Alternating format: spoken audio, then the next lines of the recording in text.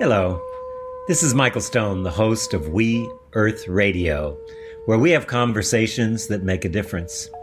We're committed to bringing you leading-edge thinkers in the areas of environmental restoration, social justice, conscious evolution, and spiritual fulfillment. In our programs, we look for positive solutions to local and global issues that leave you touched, moved, and inspired to action. Our weekly guests include local and global experts and concerned citizens working together to heal the wounds that separate, alienate, and marginalize people. Welcome, everyone, to We Earth Radio. This is your host, Michael Stone, and I'm excited about a topic that a lot of people don't get excited about, and that's grief. My guest today is Claire B. Willis. She's a clinical social worker who's worked in the field of oncology and bereavement for more than 20 years. She's a co-founder of the Boston nonprofit Facing Cancer Together and regularly leads bereavement, end-of-life support, and therapeutic writing groups. As a lay Buddhist chaplain, she focuses on contemplative practices for end-of-life care, and she maintains a private practice in Brookline, Massachusetts. She's also the co-author of a new book called Opening to Grief, Finding Your Way from Loss to Peace. Claire, welcome to We Earth Radio. Thank you for having me, Michael. I have paused there because I changed the name in the last year from Conversations after 15 years of Conversations. But I really want to emphasize in my interviews how connected we are, which is why it's We Earth Radio. And I think the most important thing we have to do these days is learn how to connect.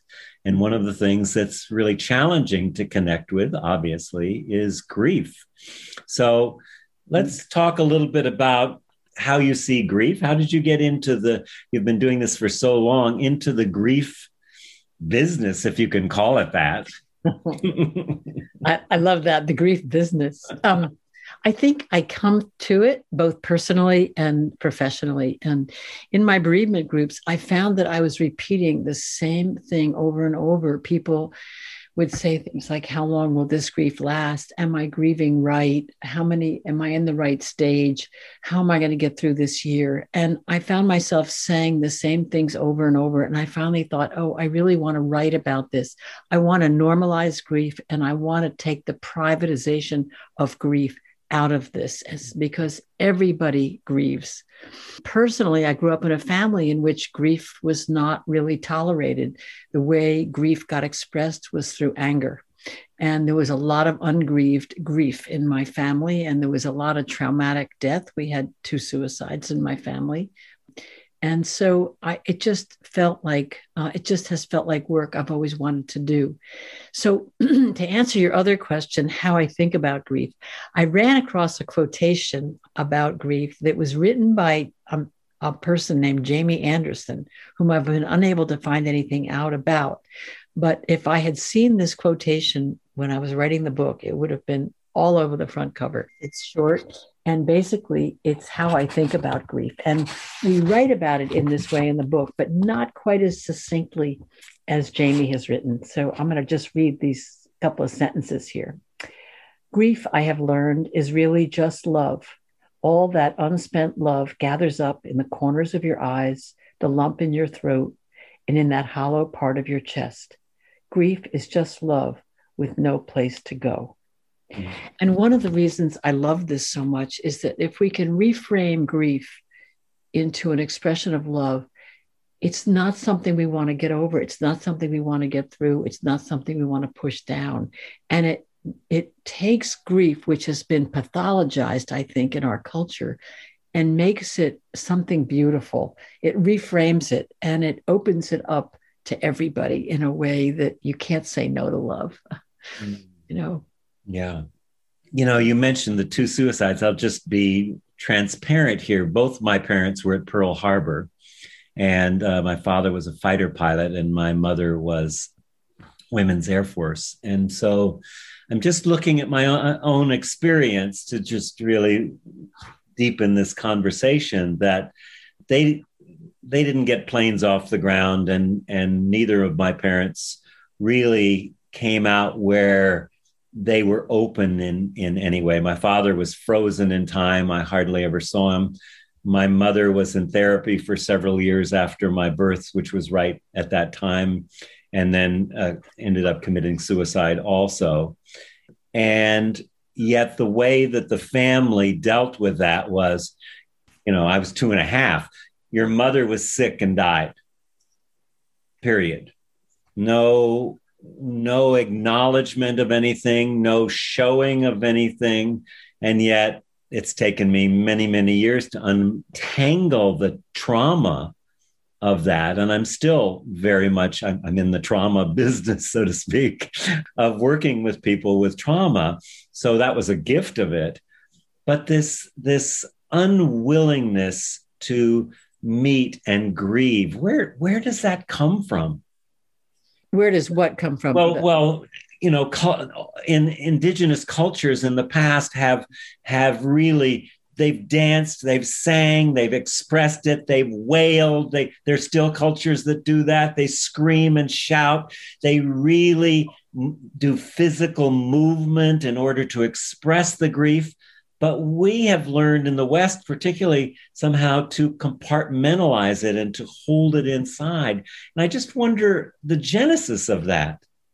I don't know that I can speak to that, but I can speculate about it. And I think that given the economic structure of our culture, we don't take time to grieve. It would reduce, I can't believe I'm going to say this, but I do believe this, that it would reduce our productivity. If you think about the fact, and we're so productively oriented, if you think about the fact that when someone dies in a family, someone gets 3 to 5 days off of work to grieve. That's just the beginning. That's hardly the beginning of grief. And I think when we're grieving, we often have to choose whether we're going to cope or we're going to deal with the grief. And when we're coping with the grief, usually when someone first dies, we have to cope. We have to close the material aspects of their life. We have to plan the funeral. We have to notify people. We have to get insurance policies straightened out. We have to do material things. And those things keep us from feeling.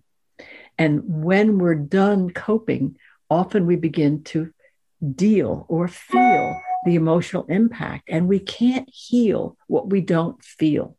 And so if we keep this pace of productivity up, then we're not going to deal with the grief that we're carrying. And we're living in a culture right now where grief has seeped into every aspect of our life if we've allowed it to. And I'm thinking about this article that David Brooks wrote about a year ago, right at the beginning of the pandemic. And he asked his readers to let him know how they were dealing in the last 2 or 3 weeks. And in 3 days, he had 5,000 replies.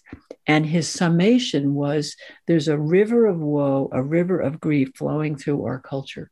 And I love the image of river because water goes everywhere. And we may not know we're grieving, but no one has been untouched by grief because our life will never be the way it was. We can't unknow what we know now. Yeah. Wow. I love that. You can't heal what you don't feel. And so many of us are numb. And, there's the pandemic of COVID. There's also a pandemic of trauma that's unexpressed and unfelt, which directly relates to the inability to feel and to grieve when something's happened to us. And yet, it consumes us and keeps us separate, which of course, when you're separate, which is often trauma, there's no connection, and therefore there's no compassion, no empathy, no being able to see the other person and experience them. So we're shut down, disembodied, and not able to feel our emotions. And we're in a world of crises, like, not just this one, but climate change, economic disparity, all these other crises are happening. I don't know how we can possibly address them without addressing grief. But, one of the things that I just want to say, this is reminding me that when people hear the word grief, they think sadness, sorrow, hopelessness. But when we talk about people being shut down from grief, often what we see as their expression of grief is anger, rage, irritability, impatience, regret, guilt. It has a lot of expressions. And when we staying with anger and rage is a way not to feel our helplessness, it gives us a false sense of agency and strength. I can get through this. I'm going to suck it up, sort of thing. And I think about our last president and how, never mind his politics, but how enraged he was all the time. And I would listen to him and I would say to myself, what happened to this man as a child that he cannot find an ounce of compassion or empathy for himself or others? It was really striking to watch that. But so I think often with trauma, we can't access one another. We can't connect. And part of it is the terror of feeling that vulnerability again. Mm-hmm. And the suffering. I believe that all suffering in the world is a product of separation, of the lie of separation, that we're separate. Mm-hmm. And so when we're talking about this grief, and there's a lot of other things to talk about, so probably get into some of the very more nuanced parts, but at the heart of it for me is we'll never be able to address the bigger issues until we can connect, and we can't connect until we can feel. Like you say, you can't heal what you can't feel. So, right. And it's kind of like we've normalized grief and trauma both. It's like, grief. Your husband's been dead for 6 months. When are you going to start dating?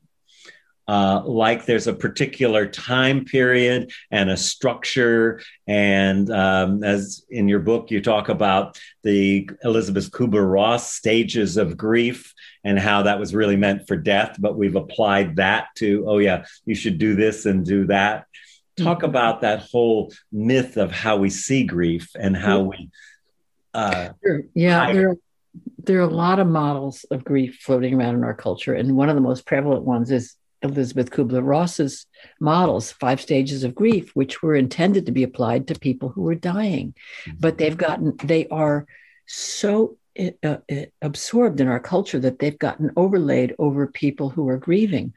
And what happens is in my bereavement groups is someone will say, I thought I was getting to acceptance. And then I was walking down the supermarket aisle and I saw a can of tuna fish. And I remembered my partner loved tuna fish and I lost it. And I've been set back.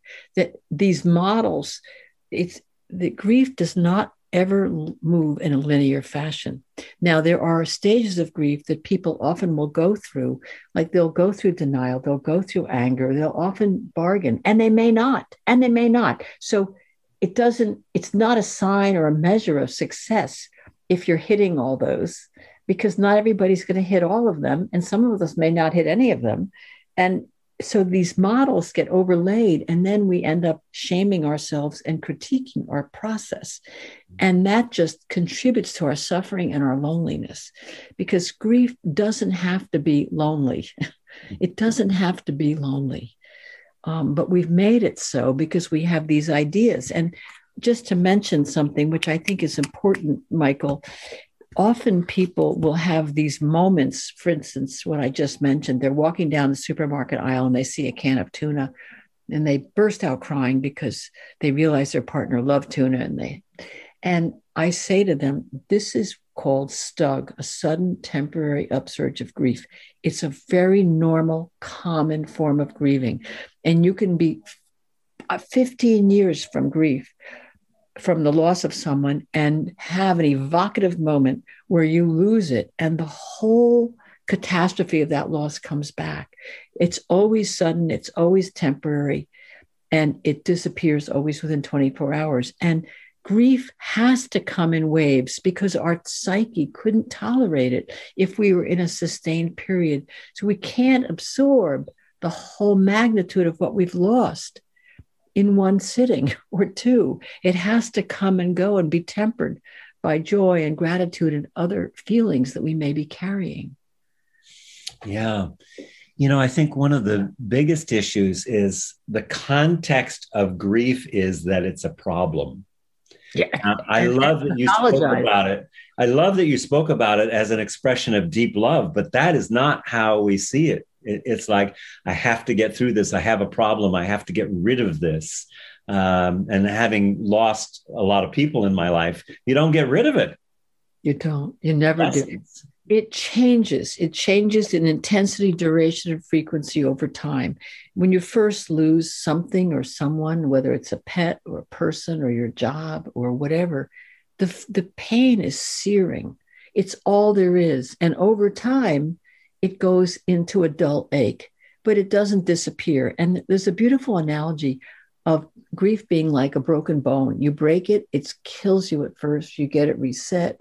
You maybe wear a cast, you go to PT, and then you're okay. But on rainy days, the ache of the break returns. Mm-hmm. And I love that because the ache of grief doesn't disappear, but it occurs with less intensity, frequency, and duration over time. We don't want our love to disappear for what we've lost. Yeah. Why would we want to stop loving who and what we've lost? I'm wondering about the physiological cost or impact of holding grief down. I know with trauma, pushing it down, it leads to a great many illnesses. I'm wondering about what, my whole family held that grief down. It was not to be spoken of ever. Yeah, mine too. I mean, I didn't see this per se I think what happened in my family is it dampened their life force. It dampened their capacity for joy and their capacity for vitality. But we know that inhibiting grief creates stress and it increases anxiety and increases the likelihood of people experiencing depression. It suppresses the immune system. So it can't be good. Mm-hmm. It can't be good. One of the things I also went through when my daughter was young, my wife was murdered. Oh, my God. And one of the hardest things in that was dealing with other people. I remember vividly, and this was 30 years ago, more than 30 years ago, someone said, "Oh, how's Sonia?" And I said, "Well, she was killed." And the response was, "You're kidding." Now, that to me was like, but I can see that it was a way that they couldn't take that in. That's right. But at the same time, that's often an issue when people, if you can just be there and hold their hand or be with somebody, and I've been with other people grieving, they don't need you to fix anything because it's not something that's broken. So, yeah. Rachel Remen, do you know Rachel Remen's work? Yeah. She has a great article called Helping, Fixing, Serving. She says, we don't need to help someone. We don't need to fix them. We just need to figure out how to be of service. Mm-hmm. And I hear all the time in my bereavement groups how people don't know what to say.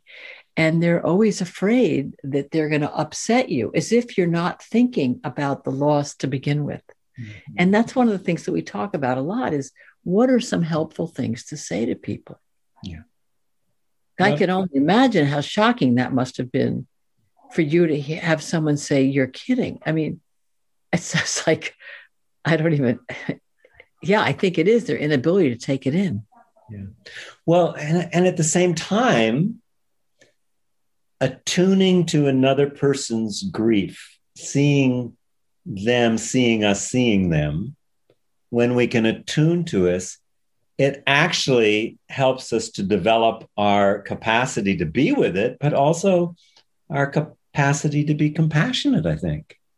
Yeah. The first chapter in the book is called Starting with Kindness. Mm-hmm. And we start that very intentionally as a counterpoint to the models and how it should be. But if we can't be kind and tender towards our own grief, we can't tolerate the grief of other people. So this becomes a practice of being more deeply with ourselves, but it also will allow us to connect more deeply with other people. And that's important. Yeah, the words that come up for me when you say that is presence, compassion, and mutuality. What is that? How does that fit with you sitting with many, many people in hospice in many places? You know, what the other thing I would add is breath. Yes. I'm sitting with someone, it's very easy for me to go inside. And keeping a soft front in my body is really important because that deepens my capacity to be present. Mm-hmm. When I harden my belly, I know I'm in trouble. And it's usually when I'm distressed by something I'm hearing or something that's getting evoked inside of me. So, but yes, I think being present to one another is the biggest gift we can give each other.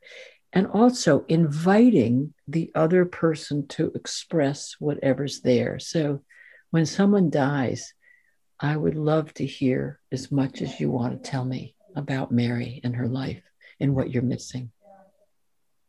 Just that, rather than she's in a better place. At least she's not suffering. Those trivial things that are said with well-meaning, but they don't invite interaction or connection. They're really sealers. They seal the conversation. Yeah. Yeah.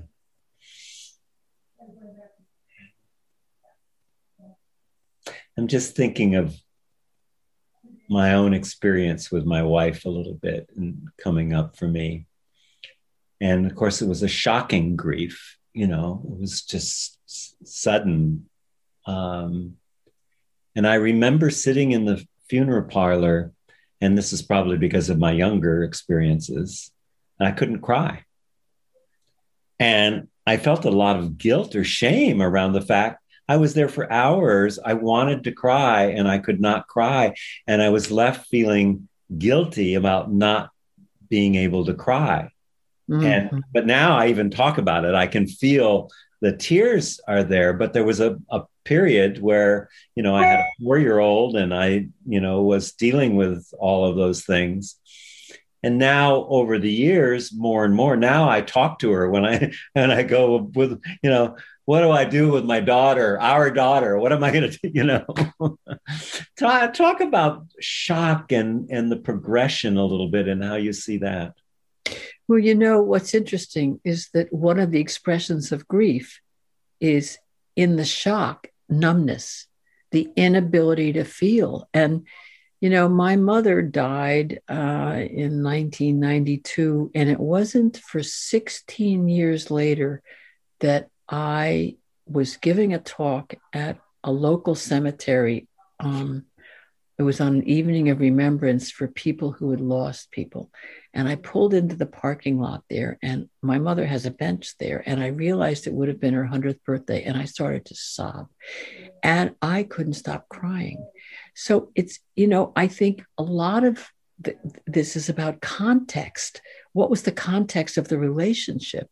What was the way it happened? I mean, how could you not be anything but numb in the face of someone being killed? It's how could you take that? How can the psyche take that in? There's no way you could have been different. And what's sad is that you turned on yourself for not grieving in what you felt was a conventional way. And that is so common. It's so common. And that's what breaks my heart. It's part of why I wrote the book, to normalize whatever people are feeling so that they don't have a double source of suffering, the loss and then the self-criticism of I'm not grieving right and everybody's judging me, or shame, or whatever it is, you know? Yeah. Yeah. It takes time. I was just thinking that as you just said it, it takes time, and it takes as much time as it takes. It doesn't take like 6 months or a year. I'm still grieving 40 years later, some of those things. Of course. at that time. Yeah. So loving kindness towards yourself, metta towards yourself. But I think that's the hardest thing is the kindness towards ourselves, both when we're grieving and with another person who's grieving. Well, I think that's a culture, that's a cultural phenomenon because our culture doesn't support grief. I have people in my bereavement group, Michael, who will come in and be crying and then say, I'm sorry, I'm losing it. If you can't cry in a bereavement group openly, where can you cry? Yeah. I mean, it just breaks my heart because here we are gathered together to talk about our loved ones and how to cope with the loss. And we're apologizing for tears. It's so cultural. Other cultures don't do this. Yeah. Yeah. We've whitewashed death. Death becomes a failure in the medical profession. I've heard people say, I work with people with cancer, and I hear people say, I failed chemo. Can you imagine? Yeah. I failed chemo? It just breaks my heart. But that's the medical lingo for when someone doesn't get through it. Yeah, I'm wondering about things like cultural. I'm bouncing around here a little bit, but it's just about cultural and also ancestral grief. I don't know how much you've thought about that. It wasn't in the book really, but it's one thing, and I've thought about this often as an environmentalist. It's one thing to grieve the loss of a parent, and that has a certain magnitude depending on who you are. It could be huge. How your relationship was conflicted will enter into that. All of that, mixed emotions when someone dies. There's all of that. And there's, and I know that's a whole piece that you'll want to talk about, but then there's also the loss of a child, which is another kind, to me, it's kind of another kind of grieving. But how do you grieve 200 species a day going extinct? Oh, God. This is so interesting because this came up last week in one of my groups. This woman had watched a WGBH special on the environmental crisis, which I started to watch, and I was overwhelmed with grief. And I was about to go to bed, and I said, I need to watch this in the morning. I can't watch this before I go to bed. But, we wrote a blog about environmental grief. And one of the problems with the way we talk about it is that the language we use is very far removed from the reality of the level of extinction. Do you know what the word extinction is? It comes from putting out a flame. It comes from putting English, out. Yeah. I wish if I'd known we were going to get into this, I would have pulled up the exact quote because it was really beautiful. I heard something this morning about it, but actually, I can pull it up. Here it is. The word extinct, it turns out, derives from the Latin extinguishere, to quench a flame. To quench a flame. I think one of the ways to manage, as I started to say, our language around the environmental crisis is so technical that it removes us from it. Yeah. And there's a word in the book that we discovered when we were researching called solastalgia. And it's a beautiful word as opposed to environmental crisis, which has a sort of distant scientific feel to it. And it's the loss of a place that carried soul for us. And those places are getting extinguished a mile a minute as we speak. And I think that's one of the good things that COVID has exposed. It's exposed the level of devastation to our environment that allowed something like this to happen and will allow this kind of thing to continue to happen. This is the first pandemic. There are going to be more because the natural barriers to this have been broken. Yeah, well, think about the trees, the pine beetle, for instance. Because of the climate change, just a little bit, the larvae aren't staying frozen, and so they're now more and more, and then we see all over Colorado and California, all the pine trees are dying. That's completely an environmental issue from taking us out. We just reached 420 parts per million, which is a horrible place of carbon in the air, and that brings up for me that whole area of living in denial. I've learned as an environmentalist that telling people all the facts does not do anything. In fact, it either you're talking to people who already think that way, or it shuts people down. But from a grief perspective, how can we get people to feel that larger grief? I mean, I brought in the ancestral part because I think that we've got millions or hundreds of thousands of years of resilience that's built in through our ancestors. We have the capacity for resilience and for understanding these, but we've somehow shut that ability down by being disembodied, by not being able to feel our emotions, getting numb through trauma, all of these different things. I'm always curious about, yes, the issue here about grief, but what's the teaching and the learning and the possibility that's available by actually allowing us to stay a moment longer and feel that grief? Well, I don't have an answer to this, but one of the things that I was thinking about when you were talking was, how do we find the level in people that's tolerable, that they can take in and absorb the devastation without dissociating? Yes. And that's something there about being attuned with each other. So when we're talking to somebody, can we stay attuned enough to know whether we're reaching them? Mm-hmm. And I think part of what has numbed us down is what we see on TV and the news and movies. Our media has made us numb to disaster. Mm-hmm. I mean, take this out of the environment for a minute and just look at the number of murders of African-American men in the last 2 weeks. It's to say it's ho-hum. It's like, it's not carrying the same shock value that it did at the beginning. It's just like, it's almost like, when is the next one until we do something? What's it going to take for us to say, this is unacceptable? We have to do something. And I think it's the same thing with the environment. I think one of the things that happened with COVID is that it really made people's suffering palpable because of how we destroyed. And I think we have to have it in our face in order to take action and realize we've got to do something. We've got to make sacrifices.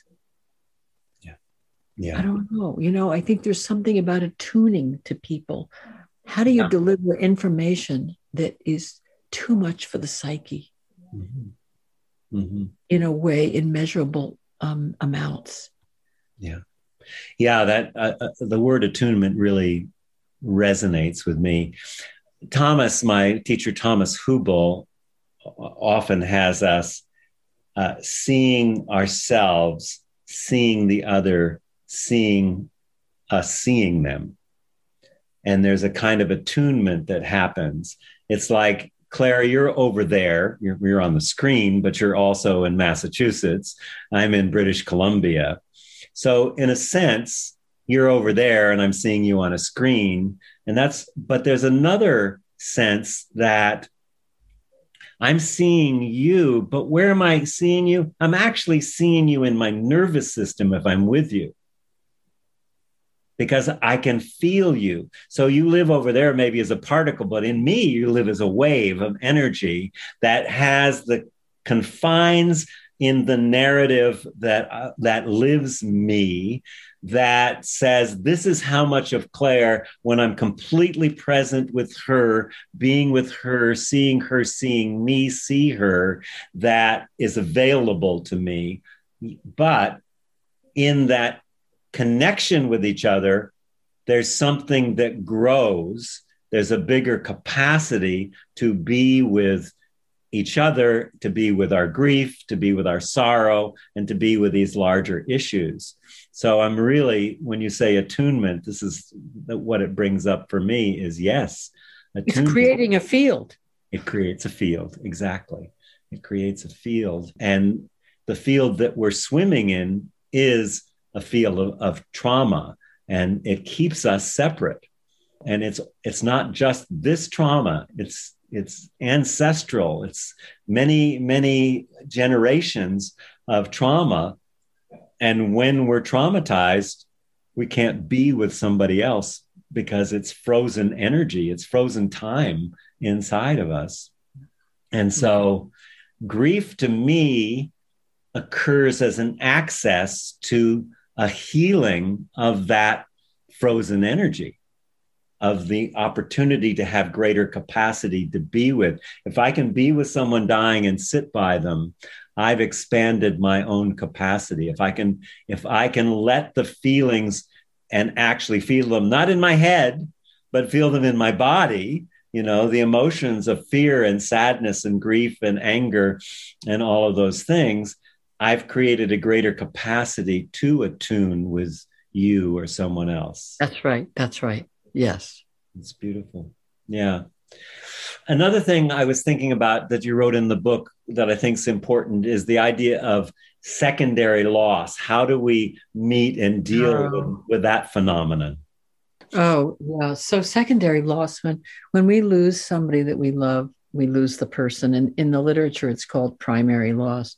But when that person dies, there are a host of other losses that often accompany the loss of someone we love that are called secondary. But it's unfortunate language because they're far from secondary in impact. And sometimes these losses can have a more primary impact on somebody than the loss of the person. So I want to just say that. So, for instance, in my group the other night, a woman said, I miss my partner, but what I miss even more is being part of a partnership. I thought that was really interesting. Mm-hmm. So some of the secondary losses, when let's just say your husband or your wife dies, you may lose a co-parent, you may lose a co-grandparent, you may lose the breadwinner, you may lose economic stability, you may lose your home, you may lose your job. Maybe you were a caregiver full-time and all of a sudden you have no one to care for. The loss that you may lose the person with whom you've dreamed your future.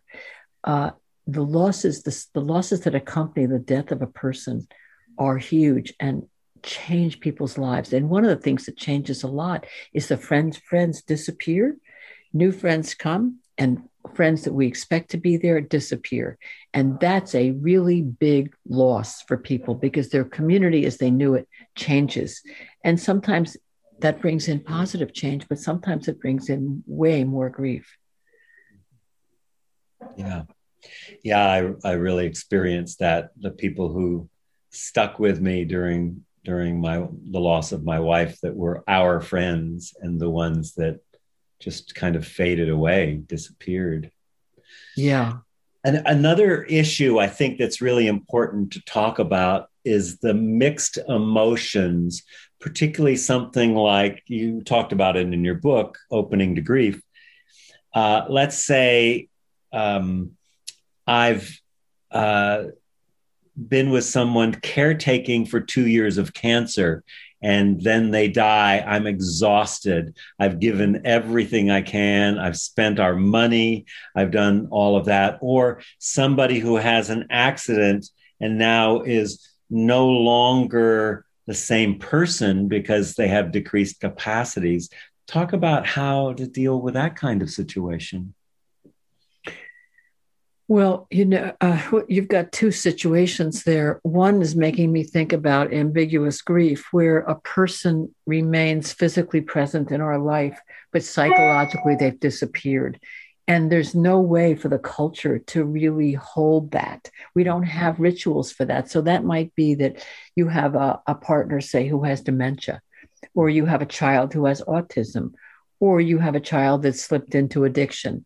And so their whole personality has changed. That's an ambiguous loss because the person is there, but psychologically they're different. They're gone in some way. It happens with a brain injury.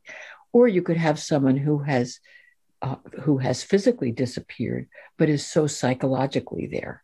So, for instance, during COVID, people being hospitalized and not being able to visit them. I have a number of people, partners died in the hospital, and they couldn't get in to see them.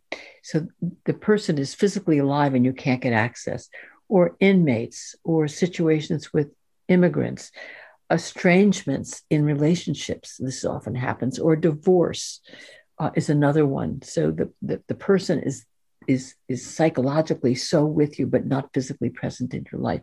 And these are big losses for people. They're more of the nuanced losses that we have no rituals for containing and holding. And then there's the invisible losses like miscarriages, stillborns, infertility, the loss of a limb, the gradual diminishment of aging. These are invisible losses that are happening all the time, but we don't name them. And so people suffer quietly by themselves with them. The loss of a pet is another disenfranchised loss. Pets can be incredibly important to people, as important as people who have children. And when a pet dies, people lose their breath. And there's no way to really gather people. There's no cultural sanctions for gathering people and having a service or a time of remembrance or whatever it is. So I want to highlight that because pet loss is very big, and it's a very invisible grief that people carry a lot of shame for, saying, oh, it wasn't a child. But it has the love of a child. It's pure, it's unconditional, and it's simple. Let me share an experience of that. So with all the early trauma that I mentioned, and I'm very open about it because I work with people with trauma. So I had gone through 3 or 4 mothers by the time I was 6, or caregivers. And I got a dog. And I loved this dog. And he would lay by my bed at night, and I would pet him. And I would, that's the only place I got any soothing or nurturing, in that early stage. But when I'd go to school, he'd climb over the barbecue and follow me to school. So I came home and from school, and my stepmother had tied him up, and he climbed up on the barbecue and tried to jump. But when I came home, I found him hanging the same way I found my mother. 70 years or 65 years later, the same woman says, you didn't even cry when your dog died. Now, as an example of what a horrible person I am and why I should be cut out of the will, which she did. And I was devastated. And I want to say something about the healing. I've had several dogs since. Now at night, I have an Australian Shepherd named Buddha, interestingly enough, that lies by, and I have healed that trauma. By when I go to bed at night, and when I wake up in the morning, I soothe myself, and it's been an incredible healing. But it took me decades, many decades, to deal with the shock of that, and the fact that somebody could not see that I was actually in shock. Well, not only didn't see, but judged the shock in a critical way. Mm-hmm. I mean, it's like a double whammy. Yeah. So pets are, I just want to underscore how important pets are, and how much it impacts you when you lose them, but also how much pets can be healing and heal some kind of trauma like that, and any kind of trauma, really. Yeah. Because they don't ask They don't say stupid things, they're just there. They don't say hurtful things. And, Yeah. I lost, I want to say that one of the things that I say in my bereavement groups, it's really important, and I want to say it here too, Michael, is that grief is a no compare zone, that loss is loss, and whatever your loss is, it fills you up. And I lost my dog last March 1st. I had to put him down. He had nasal cancer. And I had no idea that 10 days later, we'd be in a lockdown. And I had so wanted to have a gathering of people to spread his ashes, because a lot of my friends loved this dog. And I couldn't bring myself to do it because of the fact that it was COVID, and there was so much suffering in the world. And I diminished my own because of what was happening. And even though this is my field and I talk about this, it was very hard to apply some of this to myself. Not to say, oh, come on, Claire, it's a dog. There are people who don't have food right now. People are dying with not being able to breathe, Anyway, so it's very hard not to compare our grief, but whatever our grief is, it fills us up. And it's just as important as the next person. It's just different. It's just different. Let's talk about support. You're doing grieving groups. I have a grief exercise that I learned, and I forgot the woman's name. Actually, it's a 21-day. You literally, get down on your hands and knees and grieve and bring it forward. I found that to be very useful to me. But talk about some of the different ways that people can connect in times of grief in a way that's healthy, and what's available for people.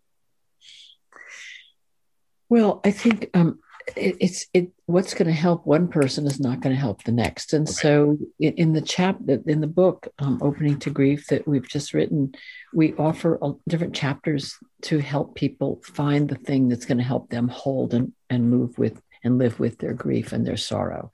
So one of the things that we talk about is, which I think everybody is pretty universal, is restoring in the natural world. When we're in nature, we see the life, death, rejuvenation cycle. It can give us hope. It also, the natural world asks nothing of us. It's just a place to rest our minds, our bodies, our eyes, our hearts. And so that can be very healing for us. Stephen and Rachel Kaplan talk about restorative environments that we can go into, as simple as a pocket park in the city or your backyard, or even looking out the window if you're confined to the indoors. But getting outside can be really helpful. That's one thing. I find that the bereavement groups that we run incredibly healing for people, because people can finish on one another's sentences. One person says what they're going through, and another person says, oh yes, me too. One person says, I'm sleeping with my wife's shirts because I miss her scent. And someone says, yes, me too. Someone says, I'm sleeping with my dog's favorite toy of 14 years. Yes, me too. So the loneliness, the privatization of pain is reduced in a bereavement group. Having said that, a bereavement group is not for everybody. Not everybody is going to find comfort in a bereavement group, although a lot of them are online. Another way to make meaning out of it is writing as a source of refuge. We know now that when we write from an unencumbered place in ourselves, that we actually can decrease our anxiety, our depression, and increase the functioning of our immune system. And James Pennebaker's done a lot of research about that. Making things through art is another way of using images that come to mind, or using fabrics or colors that connect you to your loved one. It's different than speaking. It's different than writing, because it uses the other side of the brain. And for some people, imagistically is more how they can connect to their loss. Cultivating gratitude, which probably sounds a little bit hooey when you're grieving, but I want to say that trying to notice in equal measure to what's right, to what's wrong, helps us carry what's wrong. So we don't cultivate a gratitude practice for the sake of being grateful and brushing over what's wrong. We cultivate it to strengthen ourselves, to carry our sorrow. And I want to emphasize that, because we don't do gratitude at the expense of sorrow. We do it alongside of it. And there's a lot of research about the benefits of keeping a gratitude journal. When we have a bad experience occur to us, it hits us like Velcro. We don't ever forget it. We may forget the details, but we don't forget the impact. Positive experiences flow through us like water over Teflon. They don't stick. So by noticing and lingering with what's right for 20 to 30 seconds, when it is right, we start to strengthen our ability to hold the sorrow. So if you go out and it's a spring day and you see a gorgeous tulip, don't just walk by. Stay and take it in for 20 seconds. And you actually begin to rewire your brain so that it's less habituated towards what's wrong than what's right. And we can therefore learn to carry our sorrow and our grief much more easily. So those are some of the ways in our book that we write about. Yeah. Mindfulness and meditation are really important, because when we're grieving, it's very easy to catastrophize as we look forward. It's easy to ruminate as we look back. And what we need to do is to start to discipline our mind to stay more in the present. And so we use this practice of meditation, which is also called loving kindness, or tender friend, which I love. And it's basically repeating to ourselves phrases that are comforting and positive to ourselves. So just some of the just the meditation from the first chapter, which I'll just read to you, which I think is lovely, is: may I welcome all my feelings as I grieve. May I allow grief to soften and strengthen my heart. May I hold my sorrow and tenderness and compassion. May I hold my sorrow with tenderness and compassion. So these kinds of affirmations, which are positive, can help strengthen us too and keep us from obsessing and ruminating in ways that aren't going to help us with our grief at all. So those are just some of the ways from the books. Yeah, those are beautiful. As you were saying that, I was thinking about how we've pathologized death and how much the system of death is a bad thing, that we need to keep things, someone alive. Doesn't matter about their quality of life. It's just keep them alive. And so we've gotten to see death as something really negative rather than an important part of life. It gives us a sense of meaning and purpose in life. And one of the things you talked about in the book was the negativity bias, and how we so often hold these things that we're grieving as horrible, bad things that happened, and to balance that with the memories, for instance, of, like my wife, all the amazing things that we did have together, or just the positive things, like you said, the plant or being in nature, but to find that balance and recognize the tendency to make, just to go back to the very first thing you said about love, to recognize that grief is a loving process, and it can open us like a flower. Talk about that a little bit as we come to a close here. Talk about which? The death piece? Well, the balance between this is first of all, the pathologizing it, and then making it something negative, but also balancing that with the positive things that we had, that we have, and that we will have.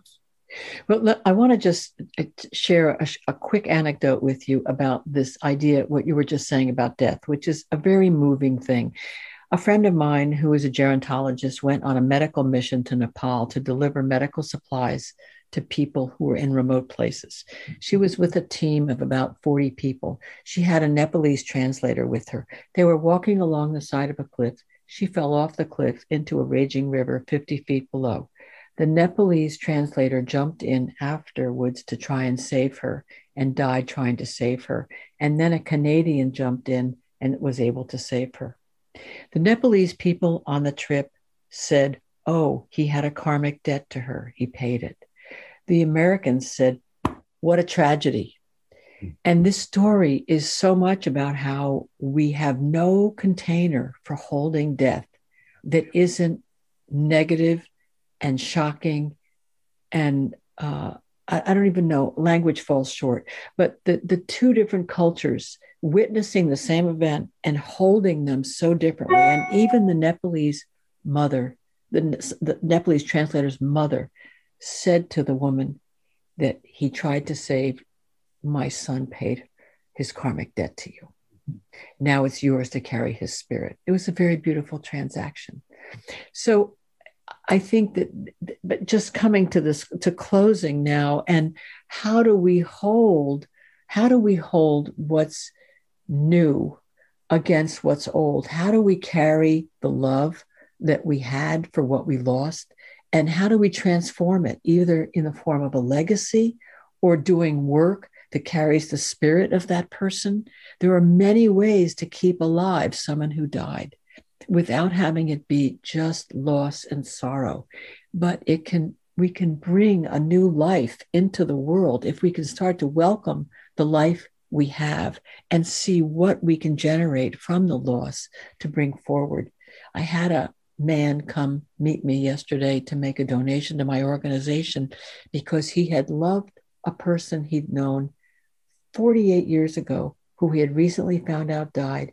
And he said, that woman penetrated my loneliness when I was 23 in a way that no one had ever been able to. And he said, I think about her every day. And I said to him, now it's yours to go carry and penetrate someone else's loneliness, because you learned something from her, that it's yours to carry the spirit of her now and do the same for somebody else. And I think that's how I think about these losses. How can we carry these people in ways that make the world more benevolent, loving place to be? It's so beautiful. Claire B. Willis, it's such a delight and an honor to be with you. Thank you for sharing your wisdom, your experience, and just for who you are exudes that gift of having been through grief and been with others through grief. So thank you for taking the time to be on We Earth Radio. Thank you so much for having me, Michael. It's been just a pleasure to talk to you. Likewise. Bye-bye. Bye.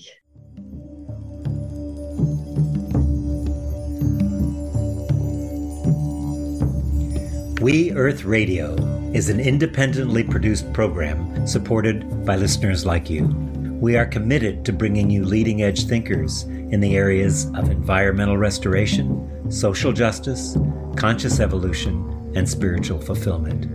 If you would like to receive our complimentary newsletter, The Well of Light, make a contribution, or listen to any of our past shows, go to our website, welloflight.com.